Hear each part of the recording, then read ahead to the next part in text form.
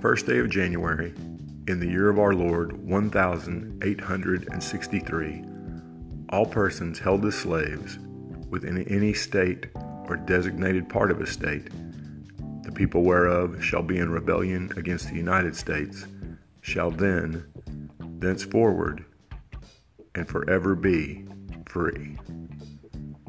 Abraham Lincoln, the Emancipation Proclamation.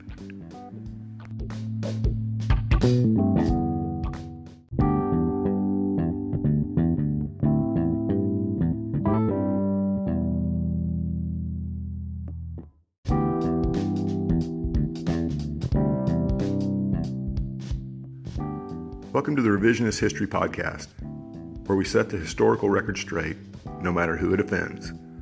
I'm Paul, and in today's episode, we'll be looking at what is still an extremely sensitive issue in America: slavery.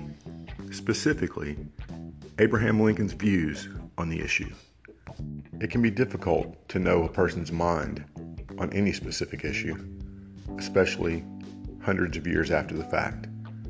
But we do have some historical records that can shed some light on the subject. Now, the first question you may ask is, why does it even matter what Lincoln's thoughts about slavery were, or his thoughts about the slaves themselves for that matter? He's been dead for 150 years. It's a valid question as far as race relations in America today, and in that sense, it probably doesn't matter all that much. But from a historical accuracy standpoint, it does matter, especially since the history of his views has been interpreted so many different ways, all to suit a particular agenda. He's been portrayed as a staunch abolitionist whose goal from the moment he ran for president was to end slavery, and he's also been viewed as a reluctant abolitionist who was forced into the Emancipation Proclamation by the radical Republicans. The truth, as always, is somewhere in the middle. This is an important issue to look at too, because while the Founding Fathers have been widely condemned in recent years for owning slaves and for their views on the institution, Lincoln has mostly escaped this scrutiny because of the Emancipation Proclamation. Generations have grown up thinking that Lincoln was an abolitionist. Not so. We have a tendency to judge the past through the lens of our present, which has its place from a reflective standpoint, but can be unrealistic and put unrealistic expectations on those people of the past. To say that the institution of slavery is abhorrent seems obvious to us today, but it wasn't as obvious to some 200 years ago, for many reasons, from religious to economic and other things. A very tragic misreading of the Bible was one factor, as was simple greed, as well as prejudice that was not recognized as such. Today we tend to view Lincoln, by the result of his actions and his death, more than by his intent. He was a man of his time, for good or ill, and his views reflect that. In 1858, in his fourth debate with Stephen Douglas during their race for the U.S. Senate from Illinois, Lincoln said this, quote, "I will say then that I am not, nor ever have been, in favor of making voters of the Negroes, or jurors, or qualifying them to hold office, or having them to marry with white people. I, as much as any other man, am in favor of the superior position being assigned to the white man." End quote. Now, this quote does not mean Lincoln was pro-slavery. He was not. But he held the prejudices of his time. And when he became president, his main concern was never slavery, but the preservation of the Union. In an 1862 letter to Horace Greeley, editor of the New York Tribune, he said this, quote, "My paramount object in this struggle is to save the Union, and is not either to save or destroy slavery.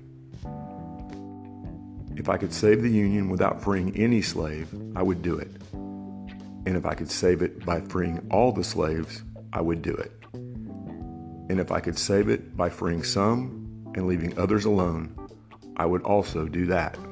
What I do about slavery and the colored race, I do because I believe it helped save the Union." End quote. This sentiment is crystal clear in the text of the Emancipation Proclamation itself. Lincoln only freed the slaves in states or areas where the people were in revolt against the United States. It did not apply to the 4 slave states not in rebellion, Kentucky, Maryland, Delaware, and Missouri, or to Tennessee, which had been occupied by Union troops. It even excluded the section of Virginia that was about to break away from the Confederacy to form West Virginia. Lincoln was not a social crusader. He was a commander-in-chief trying to win the war to preserve the Union. There's a little-known event, or maybe series of events, during the Civil War that makes this even more clear.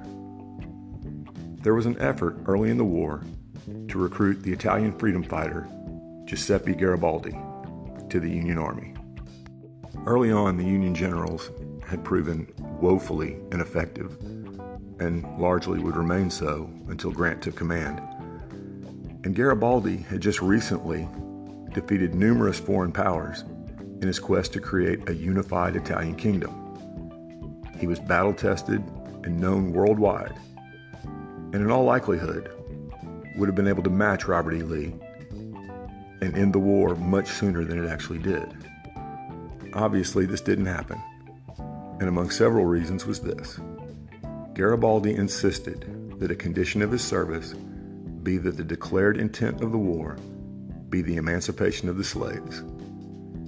Garibaldi was an ardent abolitionist from his time fighting in South America. The Emancipation Proclamation was still more than a year away, and Lincoln was simply not prepared to meet this condition, not believing yet that the freeing of the slaves was something he needed to do in order to win the war. Garibaldi stayed in Italy, and the war dragged on. Now, we have no way of knowing what Lincoln might have done for the freed slaves in the years following the war, as his assassination in April 1865 cut short both his life and his presidency.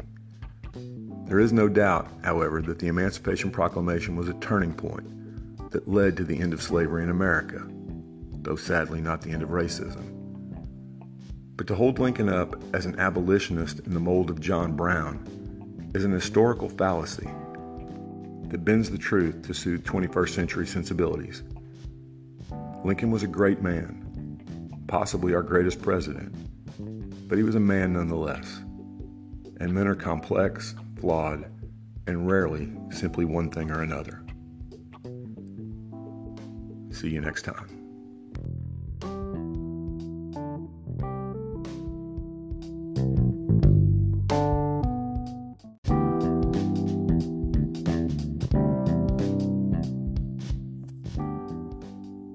Thanks for listening to today's episode.